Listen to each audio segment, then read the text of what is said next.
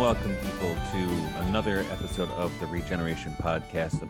Michael Martin here with my partner, Mike Sauter. How's it going, Mike? Very good. Friday, fun day Friday, free at last. Whatever those blue-collar songs they blast on the radio at noon. One of our radio stations has a good, fun Friday. Yeah, grow up and so what's new? Anything good?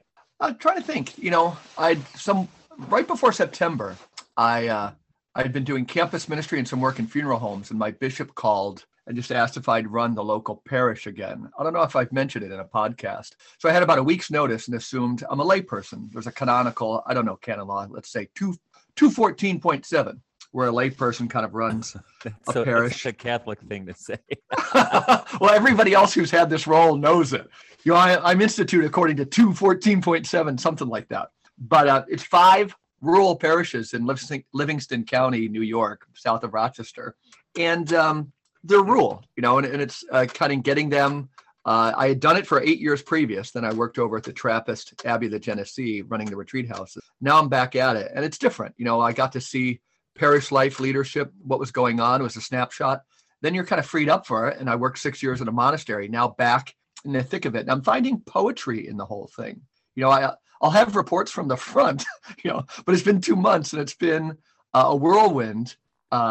And some of the good things are that when I was first assigned, I was the first I'm not even ordained a deacon, but the non-priest leader. So I kind of held my cards. You're worried about how you're perceived. And now I'm never a forceful leader, but this time, because I'd been in the role, I feel kind of, and I was invited to come back. I feel that, with some of the stuff we talk about, Michael, let's hope God grants the possibility to actually do something with a Catholic parish. We're so isolated. I always say that instead of fighting for roles in the liturgy, being a layperson, I can represent the 2,000 plus square miles in our parish outside the church building and all those hours in the week outside the Catholic Mass. And that gets to the project of regeneration. Many of my peers around the country, non-priests, were in this role. They find it's the liturgy wars. What role can they have on the altar? And I'm just like, let it go. I don't need to anything like that. So it's a new development for me. Keep your cassock. Yeah. Yeah. Honestly. Yeah. And we've been so isolated from even those other symbols, Catholic hospitals, Catholic schools. In our county, it's like Catholic charities. We even offshore all that stuff that, the Catholic faithful have now been so circumscribed to think that their whole identity is that 1 hour in that one building. And when that's what people are focused on, it's really hard to get to create a culture where so people can see there's so much more for us to do if we can just wake up.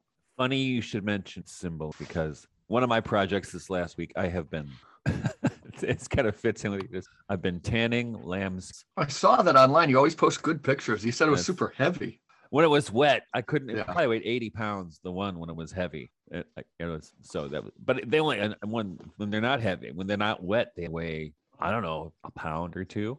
Not much. Have you already eaten the lamb? Not the whole thing. Or it's two of them. It was 2 of them. So I'm working on that. And also, speaking of symbolism and the Catholic thing, we're here to talk today about, amongst other, Jonathan Geltner, author of this. Absolute Music just came out recently, in the summer, I believe it was. And we'll also talk about the new Jesus the Imagination, number 6, Flesh and Spirit, which came out as It's a much heavier thing than I thought it was. And Jonathan is many, many things. He's a brilliant translator of poetry, and he has a great translation of Paul Claudel's 5 Great Odes, Angelico Press put out 2 years ago, John? 3? Yes. Summer of 20. Gosh, yeah. I gotta imagine that selling pretty well. Summer, yeah. Is that selling pretty well, Jonathan? It is. Talk about. I think it could be worse. Attracted some attention. Catholic, self-describing Catholic circles in the wider poetry world. I don't think it's noticed particularly. That is as much a problem with the publishing world, I would say. I work as an editor too, and I don't know.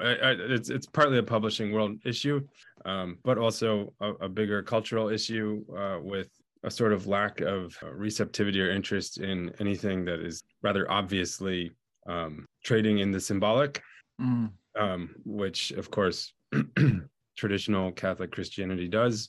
and Claudel's imagination is completely formed by that way of thinking. So I don't know how much interest would ever accrue around something like Claudel's 5 Great Odes and the culture at large. But it's shifting, right? This Jonathan Pajot, who we'll have on, he's just using the word symbolism this podcast. It's true. Yeah. That it is growing. It is growing. There is very much. It's still kind of sorry, I have to cough drop to keep myself from coughing at you the whole time. Absolutely. But yeah, it is. And that's very interesting to me. Although it's quite chaotic, and there's a lot of new interest in sort of Jungian type stuff. Certainly Pajot is part of that, even though he's Orthodox Christian. But... Let me throw this in though. Now, and this is one of the things I wanted to talk about anyway, and thanks for jumping right in. So you mentioned Claudel, right? And the first time, and I came late to Claudel. I mean, I could have been 40 already. I don't know. I was probably older. And I was just blown away, not by necessarily the Catholicism, but by the imagination and the daring. Yeah. Which you also see, you see it in Eliot, you see it in a lot of those, one of my favorite poets, Brother Antoninus, William Evers, and there was something going on, Catholic or Anglo-Catholic or Christian poetry in the middle of the 20th century that seems completely atrophy me now. I mean, when we started Jesus the Imagination 6 or 7 years ago, 2016 was when the seed dropped.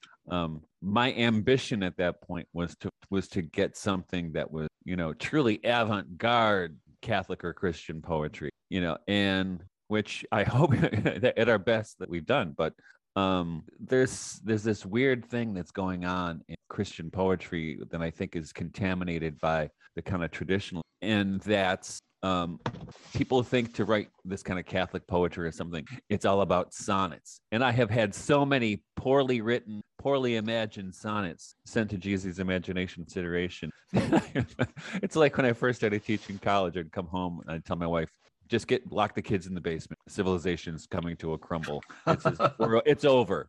So what do you think about that, John? Well, where is the imagination? I'm married to a Catholic, but so obviously a very fine one. I think the art is doing great. Well, no, look, I was officially, one of my hats at PhD was the Free Poetics guy, and back then I knew something about contemporary poetry, but I don't claim to be very abreast of the situation now. However, I would say that just a general thing that happened to poetry in our culture is that prose took over almost everything poetry traditionally. And since I'm a prose writer, mainly myself, I don't have any particular guilt about that. But actually, it didn't need to be a zero-sum game. And I think poetry would be in a lot better shape if it was not actually just all lyric poetry.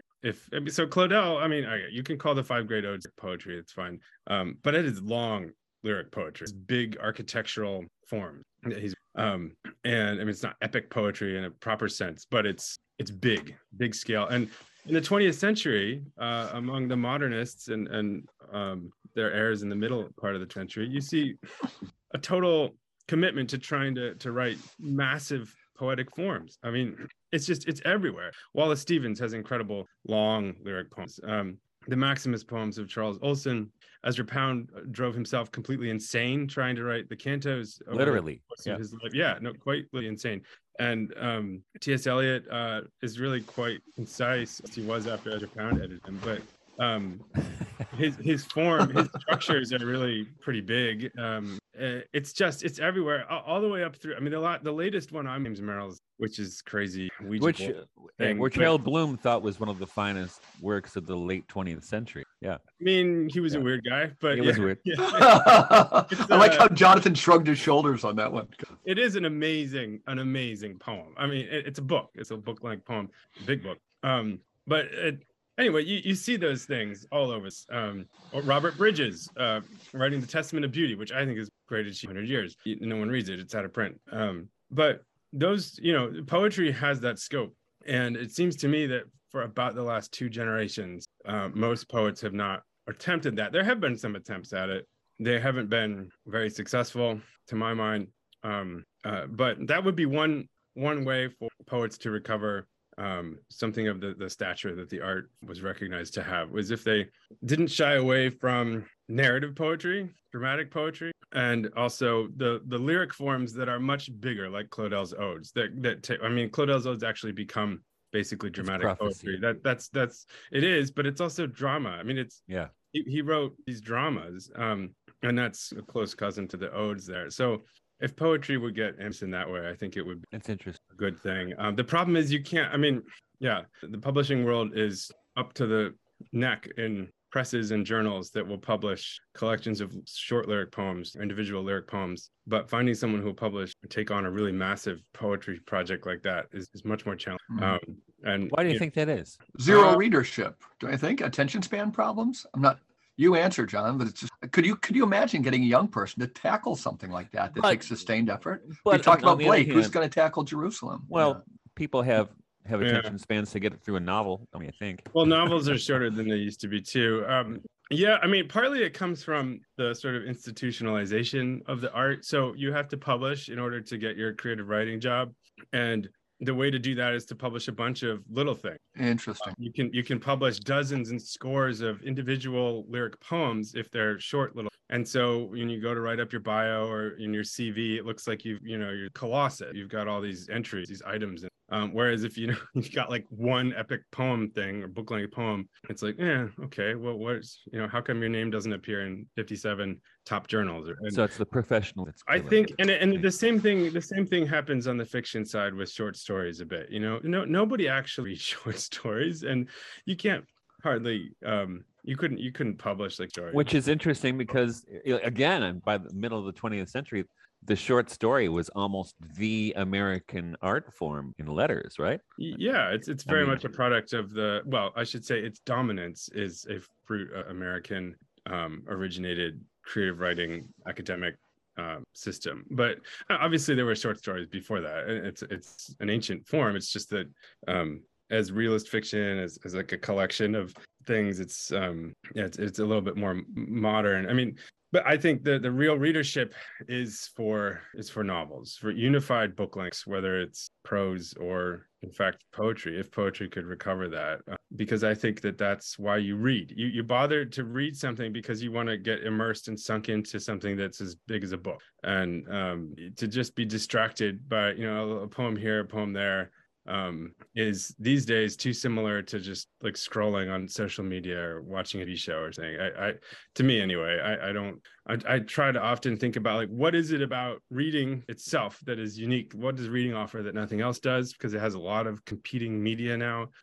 Gaming are the two main ones. And then what do specific genres offer that nothing else does? What does a novel have to offer you, or fiction have to offer that poetry doesn't? And I have my own weird answers to these questions, but that's what I try to think about. Do you think that some of it is the at least a contributing factor? If we take the brain hemispheric thing again, from like the more literal left brain over to the more poetic right brain, that the novel still, it can hang over here at one level. People might not get to the deeper levels. There might just be a story. I like to get lost, escape, versus, that the computers, the same John Sullivan we mentioned, he was saying that computers, they work on what we would call the left brain, that it allows the more feminine, intuitive, poetic side to atrophy. But conversely, it hypertrophies the left brain. And so, when you're saying they're still publishing a lot of these books of short poems, I'm just doing a surface level culture studies thing. We have a short attention span, but are people even reading those books, or do we like to collect poetry because they're like feathers in our cap? Poets read them. And of course, we're not going to read the long ones because, again, the right brain is atrophied and nobody could possibly go into that. I mean, it's a specialized art form at this point. It's kind of, it's like jazz. It's like classical music or jazz or opera or something. The people who are involved in the art, one way or the other, read or participate. Yeah, right. But the people, regular people, don't. Whereas with prose fiction, that's not the case. Or at least with novels, actual regular people you might run into on the street, in fact, still read novels. And they do. Yeah. Fiction. And you can make a novel into a movie, and you can't make a poem. Yeah, although I'd love to see a movie of like. Wait, it's called Wings of Desire. Wings of Desire is basically But look at, I think that's a great example. And this, when I saw Wings of Desire, we should probably do a show on that one day. I saw it when it came out at the Detroit Film Theater because it was not showing in media cinemaplexes, and was completely blown away. But that I had no idea you could make a movie. It was so poetic and it was so life affirming at the same time, while acknowledging travail. But do you know why that Unpleasantries. movie's so brilliant? It's really a novel. You have all the thoughts of the characters. You have the Homer character, and you hear him talking, and you have Marianne thinking in French and speaking German in Berlin, and that's what a novel does. I go on about And this. I agree, and I think that's what we see in because I just did it this week with students.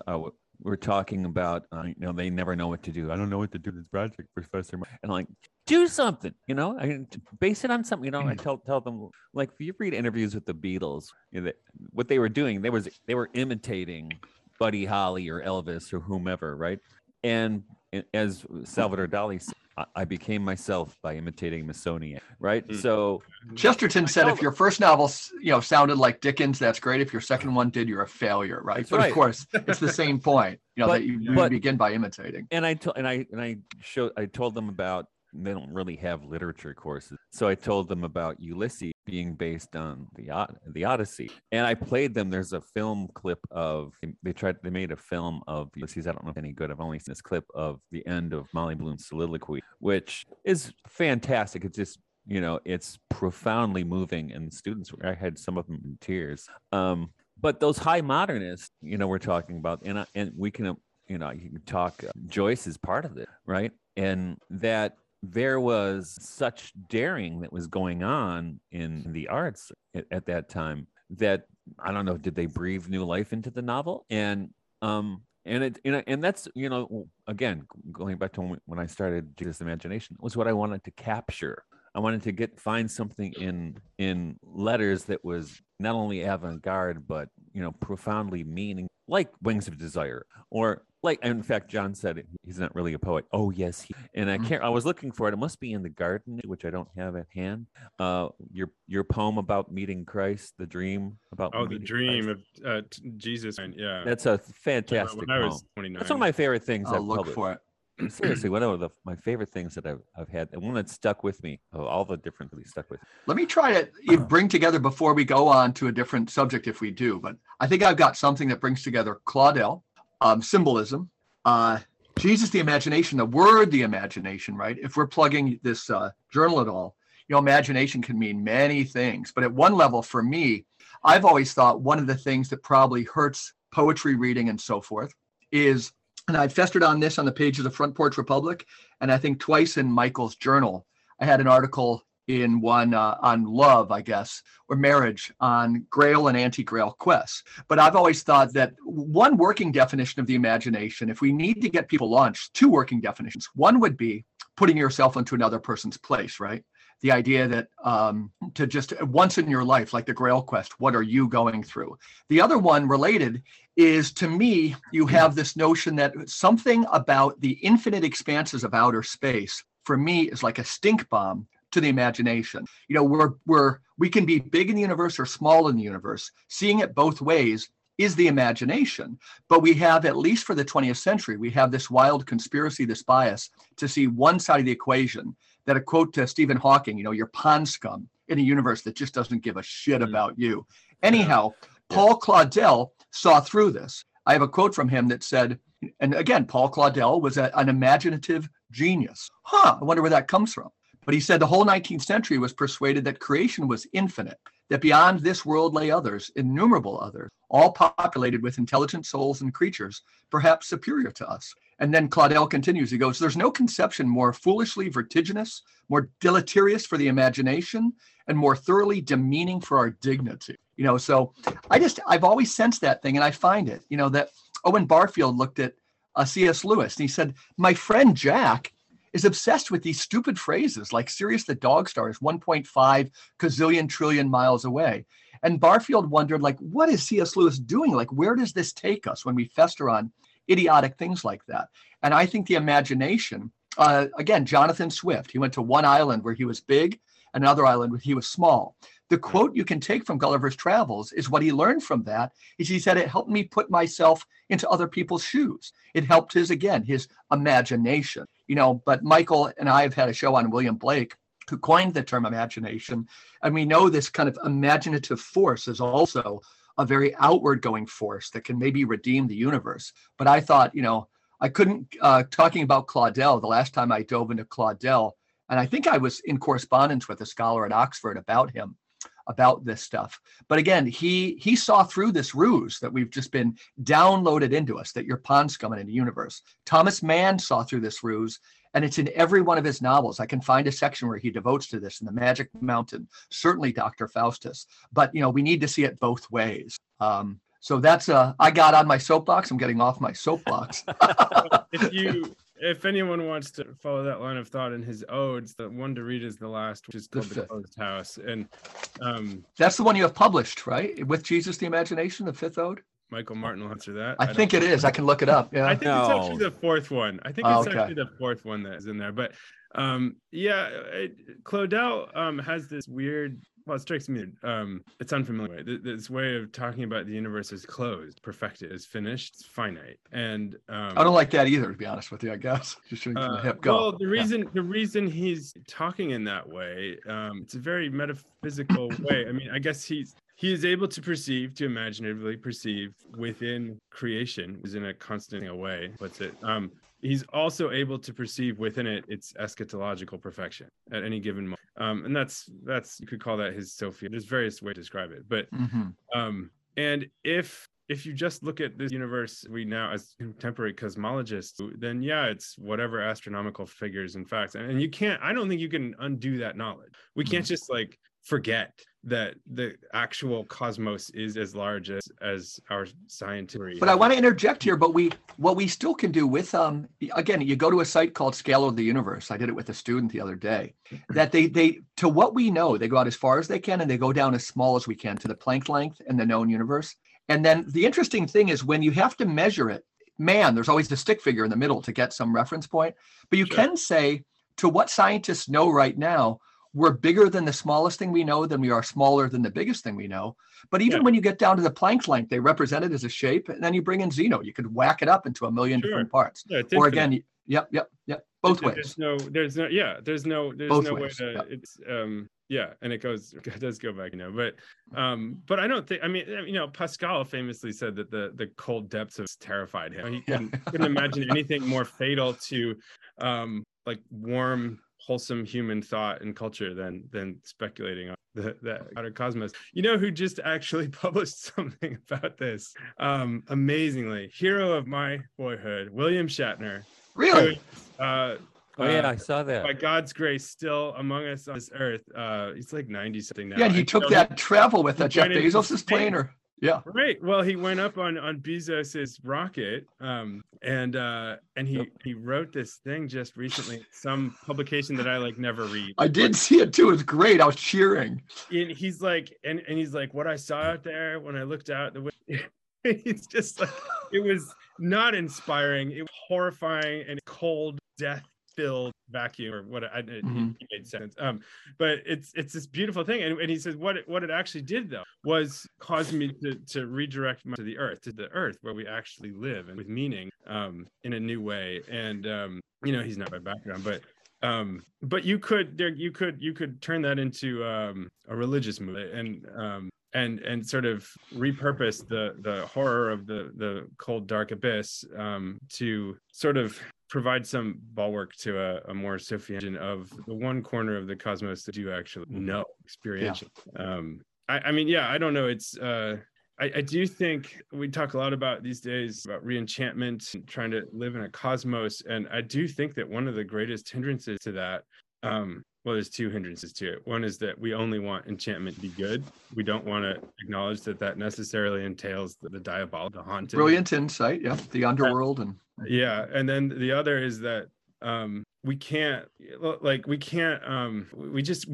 never going to be able quite to get back to the sort of Ptolemaic universe and have the music, the spheres. And I mean, my novel is kind of about a guy who's haunted by this fact. And it's not available. You can't go back. You can't unknow things that way.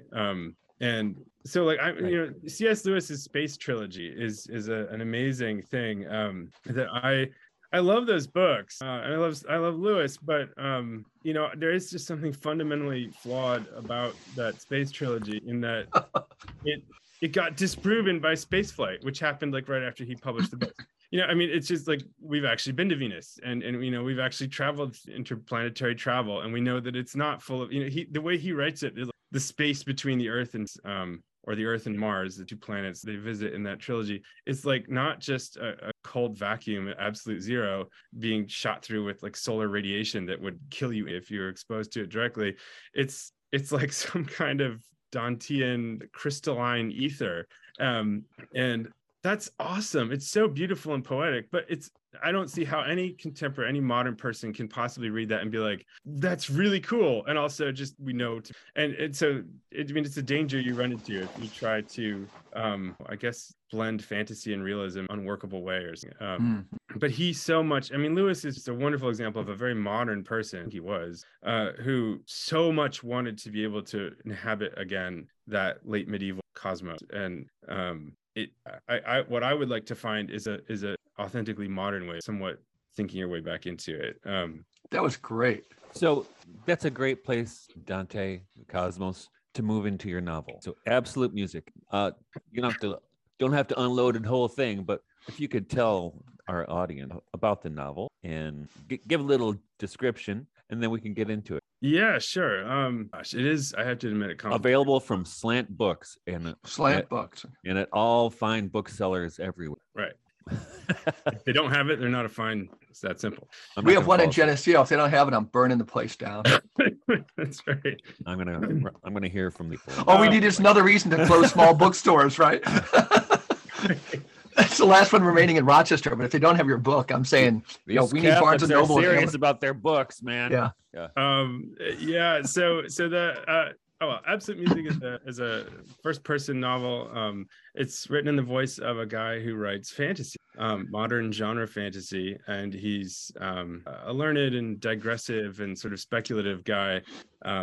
And he's at this very Dantean age of 36. Well, it's actually 36 in the book, middle 30s, the middle of life's way.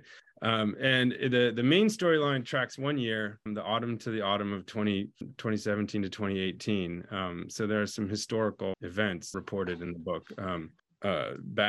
Terrible events. Yeah. Church sex abuse crisis. The McCarrick scandal. Yeah, the summer 2018 scandals in the Catholic Church and the synagogue shooting in Pittsburgh in October of 20. And MacPhail is torn between his Jewish and his Jewish heritage and his Catholic. He's a Catholic and I think maybe I'll actually read in a minute the part where he talks about his baptism. But anyway, he goes through a kind of crisis. He's a new father, and he has a moral failure. But the book is moral failure, meaning he cheats on his wife, right? Yeah, he commits adultery. And that adultery is bound up with his larger, just sort of loss of faith in an enchanted world, which existential problem. Yeah. Yeah, I mean, he's a fantasist. He writes fantasy because he wants to experience the world as enchanted. He wants to live in the cosmos, like just talking about. And at this stage of his life, post conversion, when he's becoming a father, he loses ability. I mean, he'd managed to find his way into it at one point, but he loses it, at least temporarily. And it's, if it were likened to Dante, it would only be like maybe the first third or half of the Divine Comedy. He doesn't get all the way out at the end, but doesn't get to paradise, but he's on the way. He's maybe on the way up by means of and before you read, because I just love the novel, and for me, I'm a bit older than you are, so watching what MacPhail was going through in his mid-30s, I mean, basically what I was going through in mid-30s, right? Which I think we all do. And what came to mind as I was reading it is, and as Dante was going through mid-30s, right?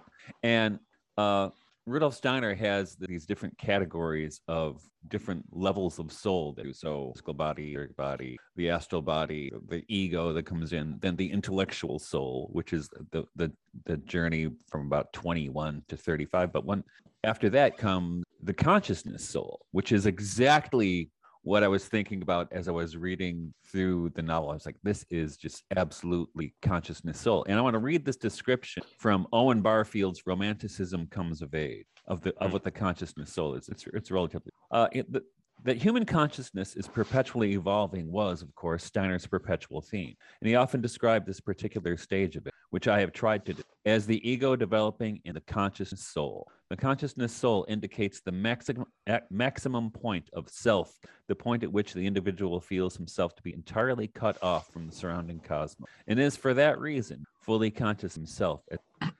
He has attained complete self-conscious at the cost of practically everything else. It is easily distinguishable from the intellectual in earlier stage, in which, though clearly discerning itself from perceptible objects over against it in space, the ego still feels its words and thoughts to be part of itself. In the Middle Ages, the ego was still working. And Steiner talked about, this in a way is the age of the consciousness soul, right? Yeah. And his project was too, like you were saying, John, was not to go back to the Middle Ages, but to go forward to what Nicholas Berdyaev would call the new Middle Age. Yeah. Right? Because you can't go home again. Right.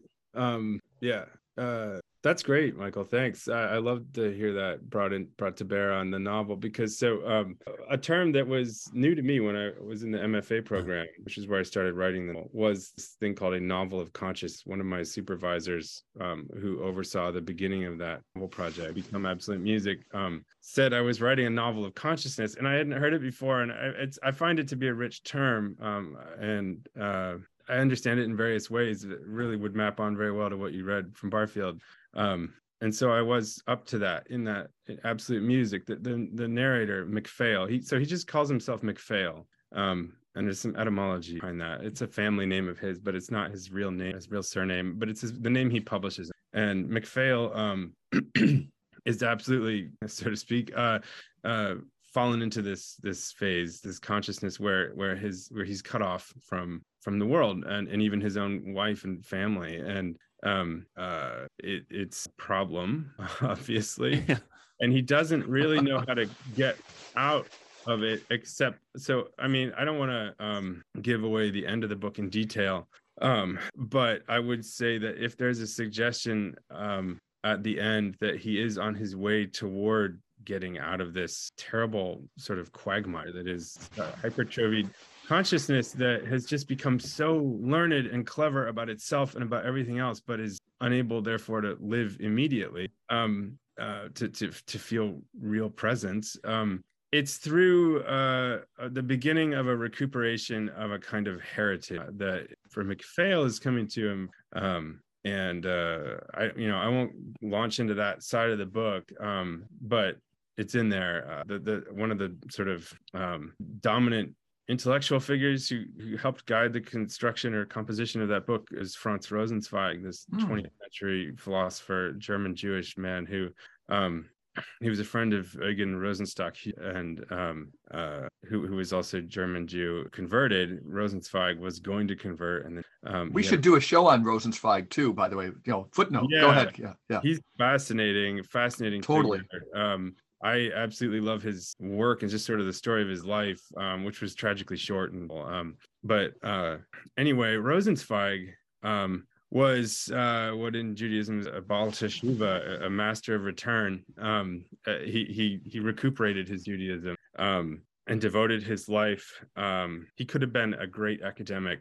Well, actually, eventually he died in 1929, and eventually his academic career would have been foreshortened or else gone into exile when the Nazis came to power. Right. But anyway, he could have gone that route, but he didn't. He devoted himself to running this thing called the Lehrhaus in Frankfurt, and basically just poured his life's work into trying to help the Jewish community recover its roots and rediscover itself and find an authentically modern way to be Jewish, because these are totally modern people. These are consciousess soul people, modern intellectual Germans. Yeah.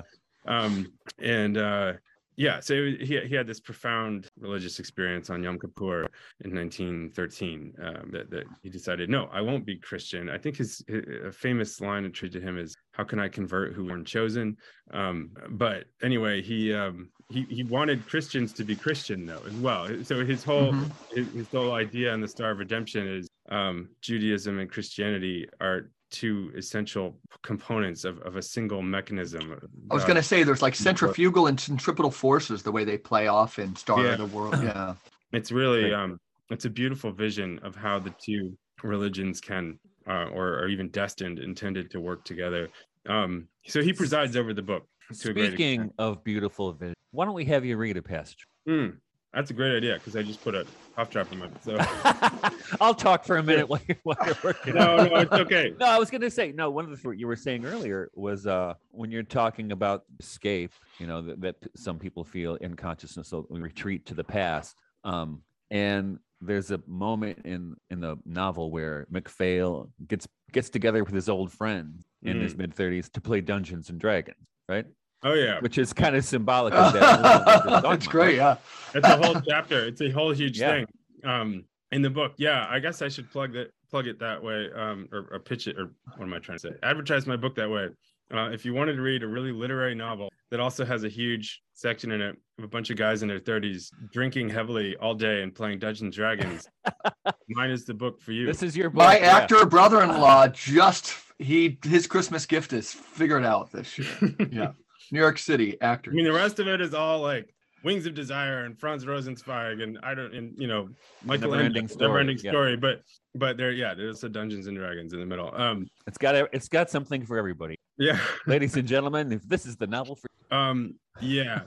Well, and so I mean that's part of the one way you can talk about my book, I suppose, is to say that it's just a giant interrogation of the idea of fantasy. And I guess one of my basic convictions about the concept of fantasy is that there's good fantasy and there's bad fantasy. It's not intrinsically one or the other. And MacPhail has a lot of problems with fantasy that is either clearly bad in the form of like just lust, and adultery, or fantasy that's ambiguous, that haunts and disturbs him. But he also has these moments of more visionary, wholesome fantasy. And the fantasy is just kind of this huge theme. And of course, Dungeons and Dragons is like a mode of fantasy. But I do wonder a lot about that. Gaming. I have a lot of thoughts and reservations. The phenomenon of gaming has become so. These are all like episode after episode after episode. Like when you mentioned the phenomenon of gaming, we need to talk about that. Yeah, I don't know, man. They're also laden. Every sentence you offer, Jonathan, is so laden. Like I have various thoughts on fantasy. Like that's the whole world. There's a social criticism there. I can't wait to read them. I only have the superficial. Everyone else has to chip in to go in depth. Yeah. But yeah, there's just many, many different where MacPhail reports either like in that 1 year that's just a few years ago, or that he remembers from his past, that are his various encounters with visionary or fantastical experiences or something like that.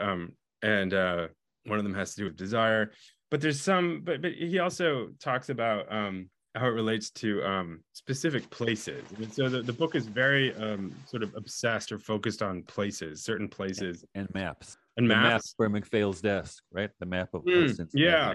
He has these USGS maps, the Geological Survey maps. That would be something taken from my real life. I have actually. I see one right behind you. Yeah, there's one behind you. Oh well, that was actually my dad's in his office while I was growing up. That's just I could show you them. They're right here, but I don't think you would see on the screen. They wouldn't come through very well. But they he's obsessed with places. So by far the two places that are most prominent in the book are the Cincinnati and Pittsburgh. But there are other places that bear significance for him. And of those, Ireland, or a particular region of Western Ireland, would be the most prominent. So, I mean, Michael, if you had wanted me to read from one of those parts of the book, that would be great. I'd be happy to. All right, go right ahead. I kind of want to do like two parts. So there's two sections of the book that take place there, and the first one is in a dream that MacPhail has on Christmas or Christmas Eve. It's very long, and I won't read anything like the whole of it.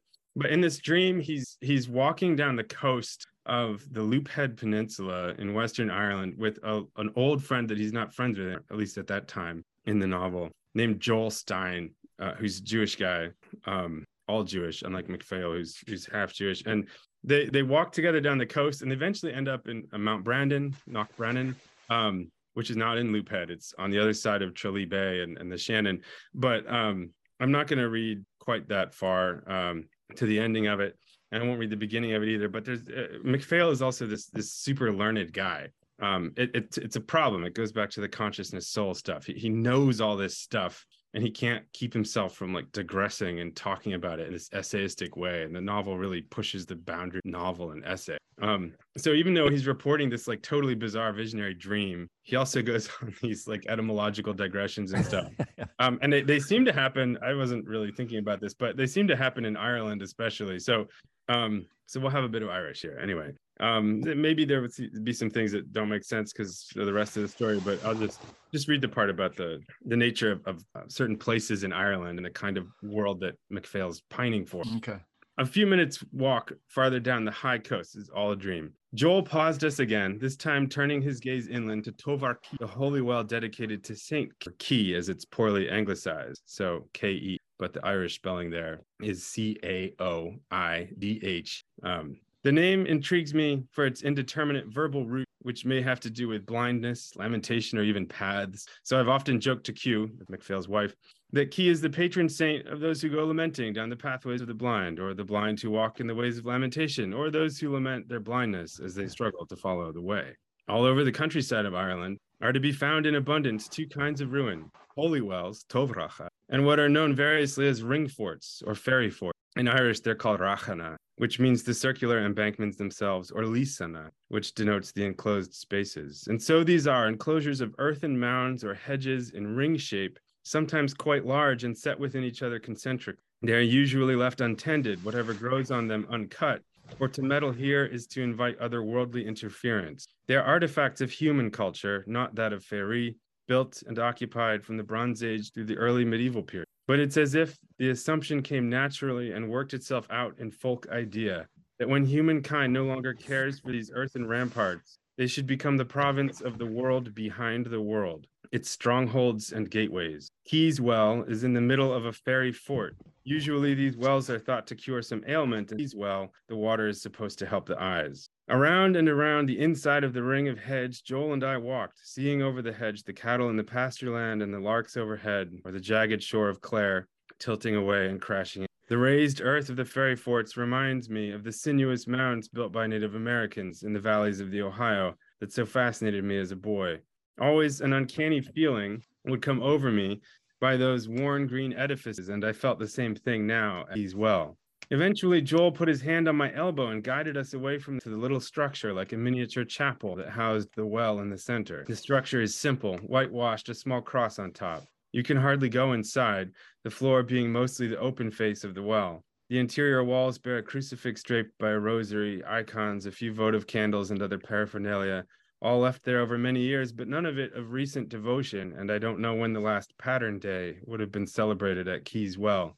And the strange imposition of English upon Ireland, patron, as in a patron saint, morphed into pattern, as if the communion of saints, in this case Ireland's local legendary saints with one foot in Faerie, were coordinates on a vast holy map of the island. Joel caused us to kneel before the well and spoke again about stories, something about one true story that makes valid all storytelling. And he was saying something about marriage, the marriage of complementary spirits, spirit of God and spirit of place, the holy person and the holy place. The word of God, he may have said, is a true window on the world, yet fragile. Oh, how it is threatened, a marriage dying away, a passion spent, love misconstrued, something like that. And Joel was warning me that if the marriage of the spirit of God and the spirit of place were broken, then language itself would be broken and there could be no more story. I was mystified and annoyed by this and made to rise from the well, but Joel bade me first drench my eyes in the water, and I did. As I washed my eyes, because I could make no prayer and felt no faith. And then, whatsoever faith shall safeguard this earth and all her times and weathers, that shall end, Joel said, as he stood and I stood next to him. And whatsoever faith shall waste this earth, even that shall be swept from off the face of this earth, nor shall the earth remember that falseness any more than the maker of the earth and all her times and weathers remembers the sin of the repentant man. Then I followed Joel away from Key's Well and out of the fairy fort, and we walked on down the coast. There were other fairy forts on higher ground inland, and everywhere the scent of dung and turf fires in the air. Always we could hear the sound of the sea, cold and beating on a broken shore. When at last we came to the end of Loophead, Joel pointed over the water to a distant mountain glaring over the waters and said, when there are no more stories, it is time to float. And with that, we stepped off the cliff and walked across the air over the mouth of the Shannon and Tralee Bay and soon found ourselves at Sleehead on the coast of Corcahuina, standing where the skirts of Knockbrennan come down to the sea. So that's all in a Beautiful. dream, obviously. Walking over. And there's a good deal more about Ireland in there. Thoreau gets quoted along with John Scotus Erigena, or however people say that guy's name, at the top of the mountain. I have heard various ones. Erugina. There's absolutely no consensus. I'm glad you mentioned that. I'd like to say Erugina myself. I like that one too. But that's not, I don't know. You know that guy. Yeah. I have no authority. I know. An Irish guy. He was a good guy. Good guy. My buddy at the bar. Yeah. Erugina. Yeah. So anyway, that's fairly early, and then it's all part of this insane, huge, long dream that MacPhail has. And I think it gives our listeners too, Jonathan, a sense that you're definitely playing with the very marrow of the stuff that we're trying to do on this podcast, Regeneration Podcast, right? Good. And if they were dream images, they're dream images, but the notion of using springs, water, air, you're freeing all these up, and that, they're the very stuff of what the symbolic, when we were talking about the symbolic world to begin with, it's the very stuff of what we need. Yeah. I have not read the novel, and I'm not lying. I'm guaranteed, meeting you, guaranteed to read it because I found that very captivating. And if for nothing else, the Dungeons and Dragons scene too. Yeah, I wish I could read that, but it's got 5 guys talking. It's actually written. So it would be difficult for me to. I've seen some group sketch comedy start to play on that more because there's obviously so much material. And I forget where I was. I have a son-in-law, my oldest daughter's husband, who showed us some great sketch comedy of guys playing D&D. And I thought, whoa, this has got to be the first of many because it's just rife for material. There's a group of. There's also live shows, right? We watch them play Dungeons and Dragons. Is that true for D&D? I know that's true. You can watch people do video games. Yeah. No, it's true for D&D too. Yep. Which just fries my. I can't. Yeah. But, anyway, so the D&D. I mean, look, I'm by no means MacPhail, but lots of things in the book are based real experiences I've had. I had a very similar dream in that exact place, which I happen to know connection with some Irish people. Now, did you and Katie live there for a little while? We didn't live there. We just stayed for a long. We've had some extents there, including East 16. Which, do you want me to read any more? I don't want to run out the clock. Go ahead. Yeah, I'd like to hear about the baptism. Yeah. So MacPhail's later in the book, he relates how he was in Easter of 26, and this is unlike that first passage. It was based on, or at least some of it. This is completely not my life, much as I might wish that it was. It's kind of dramatic, but anyway, MacPhail's just recounts his Baptist conversion. And just the thing to remember is Q is his wife, and that's actually an acronym, KEW. So like and Annette mentioned Katie. Well, but it's not. She's very much not actually Katie at all. I'm sure about when I first encountered her in the book. I said, "This sounds like Katie." It does. But I'll tell you the secret. John say it's not at all.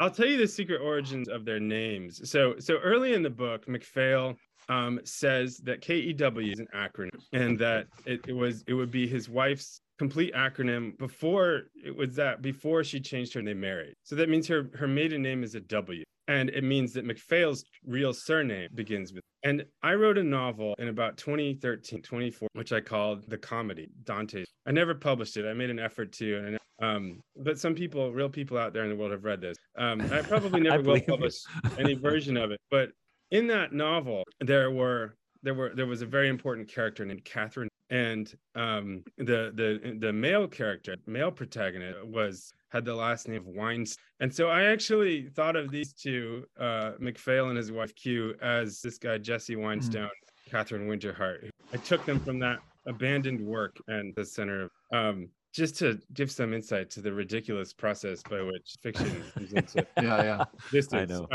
But that's what is behind the initials and stuff. But anyway, now you're going to hear about the name MCPH and then MacPhail. Anyway, by the beginning of 2016, Q had brought me emotionally to joining the Catholic Church, and teaching fiction and poetry showed me just how essential a Western, that is to say largely Christian, tradition was to my chosen art. It was almost as though if I were to be a writer, then I must be a Christian, and the most archaic and deeply rooted sort of Christian would be.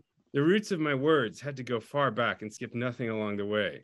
I must be an incarnational writer if I would know and put on paper something of the union and beauty of body and there was nothing, however, about the Christian religion in America that appealed to me in any form I had ever encountered. In America, Christianity struck me as a totally artificial, superficial, and usually hypocritical imposition, an alien and exploitative ideology grafted on. But in Britain and Ireland, anywhere in Europe, things were different. More accurately, the landscape. And since rekindling our relationship shortly after Q's move to Chicago in 2011, Q and I had spent a portion of every year in England, visiting her friends there, and in Ireland, where, as I've stated, Q's distant relation, Old Cottage. Q was able to bring me around to joining the Catholic Christian religion, distinct from merely intellectual, because she was able to show it to me in Ireland, and there I was able to experience it as something out of doors, something sunk into the very rock and mixed with the tides of. In County Kerry, where Knockbrennan runs, she was acquainted with an old priest, an elder friend of her second cousin or so. He was a wizard-like man, unlike any other priest I've ever met, Irish or not, who traipsed around Kerry smoking a pipe, and he was one of the people there who still spoke any. Persuaded by Q's priest, though past the age of 80, agreed to baptize me in a peculiar but lit way in the early spring of 2016, with ice-cold water at the break of dawn in the ruins of Kilmalcater at the foot of Knockbrennan in Kerry. The name of the ruin is more accurately spelled something like Kilmalcater with C-I-L-L-R, Irish Orthodox. The Church of Malcater, a name meaning, well, what exactly? The Irish Mal, a word appearing in what is supposed to be the original form of my mother's maiden name, MacPhail, denotes baldness or flatness, but in the early Christian period it was servant, perhaps in the sense of an ascetic who had taken the tonsure. As for cater, or some such word, it means the cedar tree. So Malcater, the servant cedar. For Jesus was said in legend to have been crucified on a cross. That would be the same Siegebaum or road in the second, made from the wood. Sorry, there's some old English. The man Malcater was supposed to have been originally from Ulster, perhaps not far from where the MacPhail, or rather the Malfowl, originated. As for the second part of Malfowl, seems to be a word for traveling, roaming, journeying, fowl, that has perhaps the same meaning. It means perhaps a wandering scholar. Malcater is supposed to have built his church jointly with St. Brendan. That building no longer stands, but perhaps some of its gray stones, color of a storm, are part of the ruin that is there, which dates from the 12th century. And so I had requested to join to the church, to myself become a servant of the tree among the stones of Kilmalcater. After I was baptized, Q and I followed the path from the ruins to the top of Knock along the stations of the cross described in the dream I had in Stein. What I found almost immediately upon returning to America, Chicago at that time, was that I no longer had any access to that elemental ancient Christianity, even though Q and I attended the most sumptuous and traditional church in the city. That was just the problem. It was in the middle of a giant American city, and like many Catholic churches in that city, it had been built in the ornate Polish. And this, unlike the gray Atlantic stone of Kerry piled in altar and temple, had nothing to do with anything in my hair, and I felt that. It was like going to church. But among those stones on the windswept fringe of Ireland, it wasn't like it was something original, mysterious, ascetic. By the time of the scandal in August of 2018, after which, except for my daughter's baptism, I no longer wished to enter a church, I was probably looking to beg off. At least I was in America. But I was left with the memories of my baptism in that primitive dawn at the world. There was something in that moment to which I had to remain true, but I no longer knew what to do or how to do or how I could make it something that might be passed down. That's enough. Beautiful. Beautiful. John. Beautiful. Really. Yeah. Now, and again, the listeners, you're playing with so many themes in that resonate. Go ahead, Michael. Well, just, no, we haven't told this, but John and I are kin, In the spirit. Well, no, I mean, this is interesting. I mean, it really dawned on me as John was reading that, I know John and Katie because of Jesus the Imagination, because Katie submitted a poem the first year, and I only knew her via email. And that was when Marygrove College still existed, and I still had a real job. Like, where did she see? I'm just curious, Michael. Where did she see the call for submissions? I don't know. I have to ask her. That is a good question. Yeah, I wonder where anybody saw it. I just knew the guy. Yeah, nobody. I don't know. But and so that was 2016 or 2017, and I think it must have been 2018 when you entered the church, John. 2017. Okay, so it was 2016. So Jesus' Imagination already come out. And or it was coming out, and I got an email from Katie, and she said, we're kind of new to Michigan, and my husband's coming into the church, and he likes he's read your books, and he likes what you have to think. Would you mind being a sponsor? That's great. And I'm like, but we've never actually met. Who cares? I said, well, I know. I said when I wanted to, I said, well, can I do it by proxy? Because at the time, our priest was really ailing, and if I wasn't there on the altar, I was afraid he would collapse. So I said, well, I can't. Can I do it by proxy? But then, if I'm going to do this, you guys have to come to our house for Easter dinner, and that's the first time I met John and Katie. Yep. It was on Easter dinner at my house at the farm in 2017. What a great story. It was. And ever since then, they've been like family to me. And so I'm reading this story about your baptism and, and the whole world just kind of came together right for me right there at that moment. I know, but I'm thinking about your baptism in relationship to Phelan's baptism. And I mean, mine was great. I was baptized at Old St. Mary Greektown, but and I actually have no clue whatsoever. If you want to bring a canon law again, Mike, and sort this out. I think we're going to be talking about like 312.4927. But let's that's my prediction. Star date. Just say star date before you mention it. Yeah. Star date. Canon law date. Yeah. I have no clue if it's actually licit or possible to be baptized as reports message I just read. It's just when I thought of it, when I imagined sounds good. It sounded so good that I was like, the hell with this. I'm a novelist. I can do whatever I want. Yeah, St. Paul and the eunuch, right? You just get out and you throw water on the guy. That's right. Yeah, I mean, he's a priest. It is a church. Well, it's licit. It's licit for anybody to baptize at any. Yeah. Yeah. So you're good. Yeah. Good. So I figured McPhail is good. McPhail's good. He's good with God. Like, and so is we find your novel to be acceptable but it won't be put on the index. Not have We're not going to put it on the index. It's not going to be on the index according to 419.27972 pi. I keep waiting for the Mandalorians have come in word. Yeah. So fascinating. Well, the thing is, for me, this whole episode, my relationship with John, my relationship with you, Mike, because you were present with the imagination. I was. So it's all. We got to make clear that this was an artistic conception, not type of some other conception. That's right.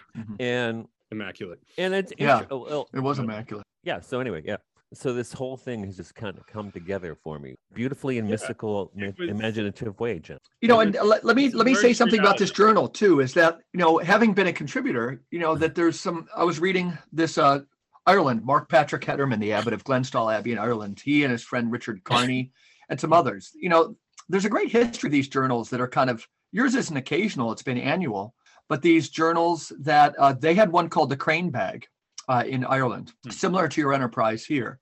And, when people just feel inspired, they start a journal for a while. And I love the fact that you're not worrying about whether it goes for 10 years or 20 years or whatever.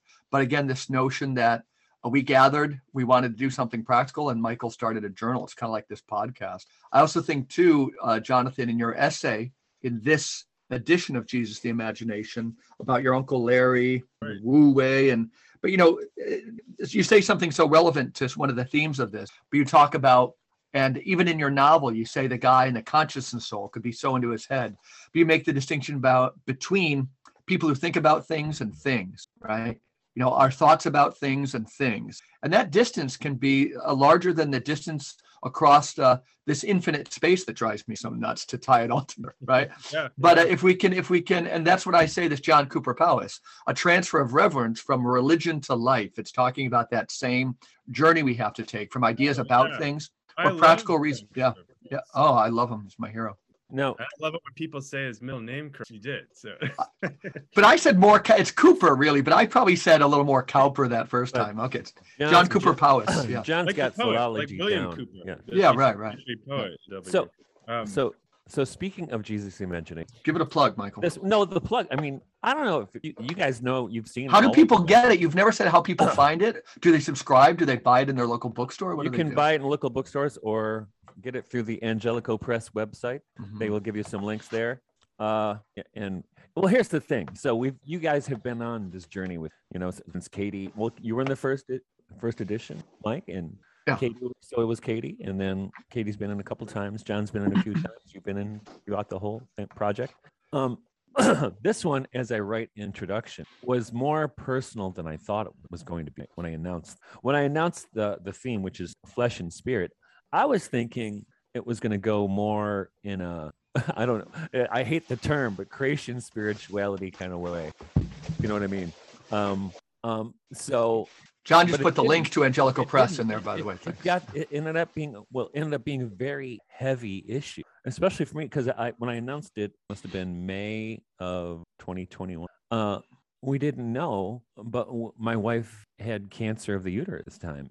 And I write about that in the introduction. So for me, it became very personal, very quickly. And this idea of flesh and spirit, and what happened is many of the submissions were also about these kind of heavy project, life and death, including Therese Schroeder, her essay that comes toward the end, which is, it's wild, isn't it? Those snippets from her work with that dying picture. Wow. It's when she sent it to me originally, I had to read it in parts because I was going through this. I photocopied and gave it to a friend this morning. I told her, I said, well, I'm kind of going through a thing right now. So it's kind of hard for me to take. And right after that, Christopher Bamford died. He was the editor and publisher at Steiner. He was long ago part of the Lindisfarne, which is how I think Therese met him all these. And I had been corresponding with Chris for a while. And in fact, at the very end of his imagination is a translation from Novalis that he gave maybe 2 years ago, and he reached out to me looking for a publisher for his own work. And this was a man dying of cancer at the time. And then he died, I think, in May of this year. And so I decided we had to dedicate to Chris. And if anybody knows his work, I think his most important work called An Endless Trace, which touches on a lot of the themes. And this is why I think he was attracted to my work when he found it. Celtic spirituality is in there. Celtic spirituality, the Rosary. Novalis, yeah. And so that was, so it was interesting the way this one kind of mirrored my own life situation, of course. So, but I'm hoping the next one does too, because the next one's on a much happier topic. What's the theme again? The next year's theme is the household of. Oh yeah, the submissions due January 1st. No, I changed it. I changed the cutoff date for Feast of the Circumcision. Get it? Nobody got that joke. The cutoff date is January 15th. I get it. I was thinking of that when you first said it. I was thinking of flesh and spirit. I thought, yeah, no, but the cutoff date. It won't be long now. That's what my dad said. I think we're living for a couple of crises. Find the and maybe more than they might initially. I think it ties back to something you said earlier too, Jonathan, about taking the whole. Mike, you broke in world. The flesh and spirit is tied to that. Sorry about that. Can you hear me now? You're breaking up. Don't listen for me. Yeah, you guys talk. Well, so anyway. Can you hear me now? No. Yeah. I probably had to go in a few minutes to release. My wife has to leave for work, and I had to take care of our sick son. But you might be coming through now, Mike. That's better, Mike. Yeah. Oh, it's nothing too important. Can you hear me or no? Yeah, you're good now. Okay. No, it's just Jonathan. The flesh and spirit was echoed to me in something you said earlier, and I won't have the wording right, but that when we need to embrace, the whole world, that includes kind of the underworld, the totality of it. And that I think flesh and spirit gets at that. That we still, and I think.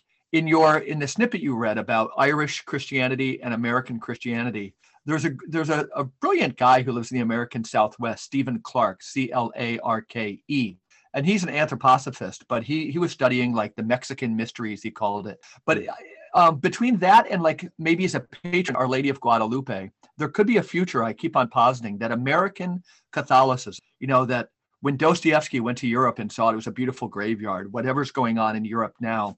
But the American civilization still is probably not to form, according to Spengler, for, a couple hundred years. But it'll be tied to the land, and its specialty might be formed in this, this connection with the underworld, So this kind of tepid American Catholicism you saw, or at least MacPhail did in comparison with Ireland. I'm still very optimistic with like works like Jesus the Imagination, what you're doing, that our Catholicism can be very pioneering in this way with a strong connection to the body, a strong connection, not everything about heaven, top down, divine feminine, bottom up, earth, matter. These are the themes. I would share that optimism. I mean, I was just at the Catholic Imagination Conference. Especially women of my generation, absolutely, are writing wonderful, doing some great thing about embodiment. So I think that's definitely true. Just a quick parting note, dismal as I have to go, but the Irish, medieval Ireland was a wonderful place for visions of the underworld. I mean, the Irish have a fantastic imagination. There's just so many crazy descriptions in Latin and in Irish of hell, visions of hell and purgatory that I mean, we tend to assume that's terrible, it's morbid, that we can't. It's a good thing we're past that now, but it's not true at all. We need to integrate it. You cannot just have comes on with the demonic, but I hate to end that. I like it. Just like Jesus, the imagination ends on that note. Yeah, I mean, it ties into the wah. Here's our new theme music. Wah wah wah. Right. Well, no, it is almost Halloween, right? It is almost All Saints and All Souls. Yeah, so absolutely. Why not? So there were many things we could have talked about in Jesus' imagination and in your novel, but I don't want to keep you too long, John. But I will say, available wherever fine books are sold, brothers and sisters. Angelico Press. Okay? Angelico Press and Slant Books, right? Yep. Yeah. That's right. Yeah, Slant. Yeah, website will have links to several places. All right. Well, thanks a lot, John. It was great talking. And by the way, thanks for listening. Yeah.